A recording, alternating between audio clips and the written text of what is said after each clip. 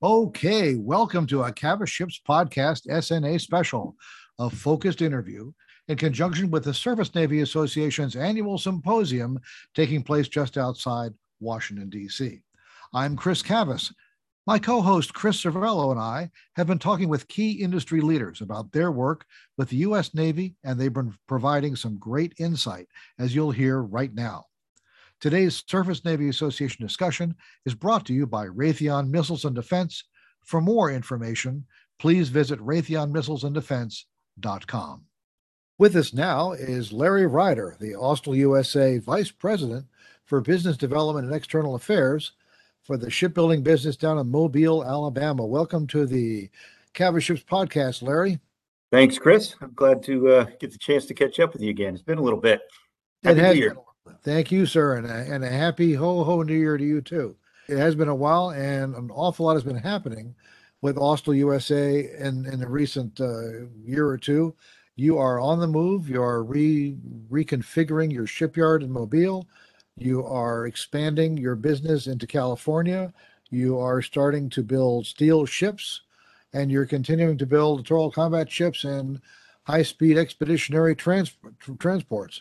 So you guys are just darn busy. I think the most recent thing that has happened is this acquisition in San Diego of a shipyard, which gives you an entirely new physical presence out on the West Coast. Can you talk to us about that?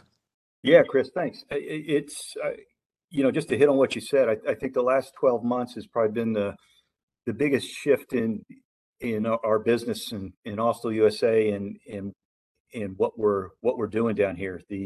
I think the most recent thing was the next gen log ship design award, but the San Diego facility was that was a something we'd been working on for quite some time.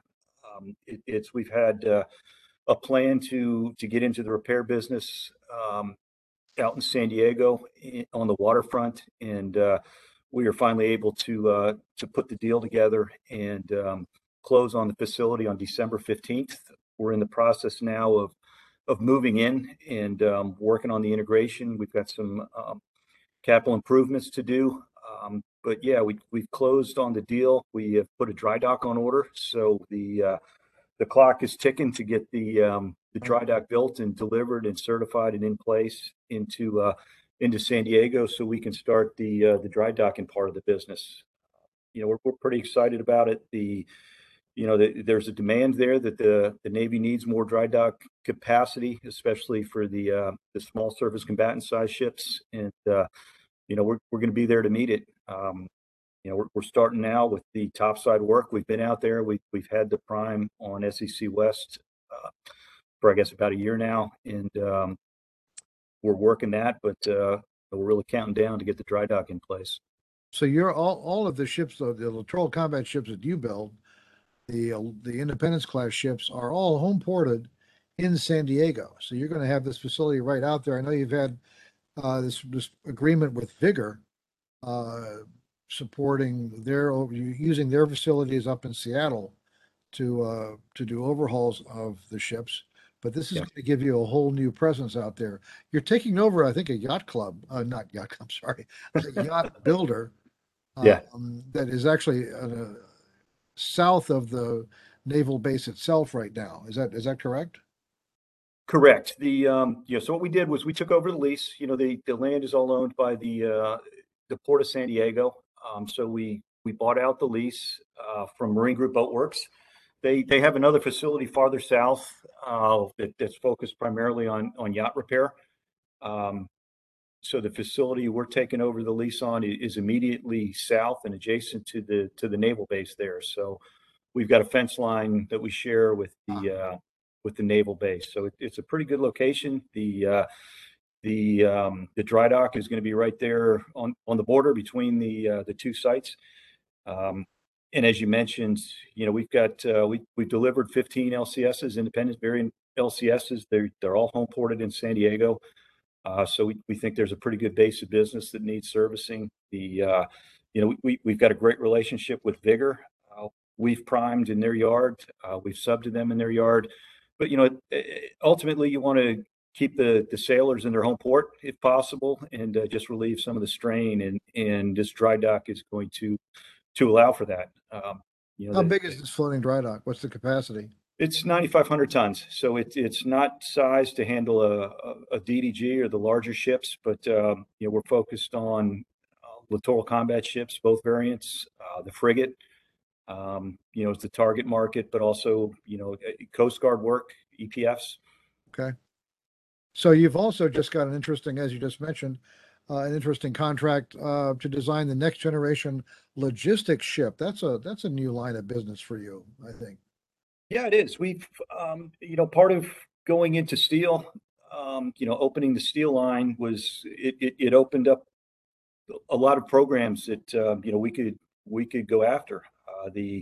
We have a design contract for the light amphibious warship, the Law, that we've been working on under contract. We were pretty happy to get the win on the next gen logistics ship. They both, the smaller mid-size ships that I think we have proven our ability to build in aluminum. Now we're going to do it in steel. So we've got those design efforts going on. We've got the expeditionary medical ship that concept that we've been developing is moving ahead. So we've got some good design work going on down here in addition to the production work. That's the Apalachicola, is that right? The EPF 14? Well, yeah, I mean, they're two different things. There's the Flight 2 EPF, which is expeditionary fast transport with a added medical capability. The EMS. I think I just confused the unmanned thing. Yeah. Yeah, there's a few things going on, right? The EPF 13 and following is going to have the ability to land the Osprey. We've got the deck solution for the heat is approved and in place, so there's going to be that. EPF Flight 2 is also going to have an added medical capability that takes some of the seating area and turns it into medical spaces. EPF 13 is also going to have a capability to be operated autonomously. There was an add to that program to add that capability during construction, so that EPF 13 is going to be delivered as a ship capable of autonomous operations, which we think is pretty exciting. So that's where EPF is headed right now. And then there's the expeditionary medical ship, which is a purpose-built clean sheet design of basically a mini hospital ship, a medical ship. So it's a slightly different program, totally new design, but also a large aluminum catamaran. Larry, this is Chris Cervello. Thank you again for joining us. Happy New Year. Can you talk a little bit about some of the unmanned endeavors that you are working with the Navy on? Talk a little bit about the type of information you're getting from them and what you're learning and maybe what you need moving forward. Yeah, Chris, thanks. Happy New Year to you as well.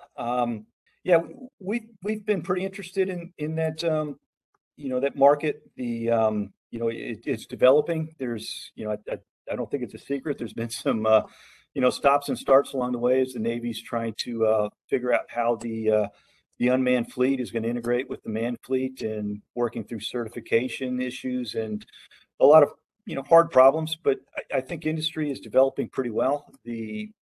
We're involved with the SCO program out on the West Coast.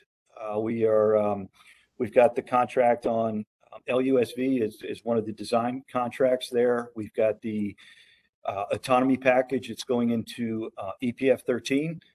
Our focus is, we're kind of focused on sticking with our core capability, and that's the HM&E aspects of autonomous ships. The machinery control system and how the HM&E and the machinery control integrates into the nav autonomy and the mission autonomy, where you have other companies that really have that core competency. So we're continuing to develop the mechanical solutions, as well as the the software solutions to integrate into the mission package. So it's something that we're pretty focused on. It's one of our lines of business here, and we're watching to see how that develops. And like I said, I think industry's ready to develop in the solutions the Navy needs. Right now, for instance, LUSV is a little uncertain. We've got a lot of industry investment in that program. Hopefully that starts moving to the left again, and we can start building those ships. LUSV, the large unmanned surface vessel. And you guys have done a lot of design work in both the large and the medium manned surface vessels. I mean, publicly anyway, you seem to have done a whole lot more than anybody else. But you're also moving, your yard was built to specialize in high performance, all aluminum ships.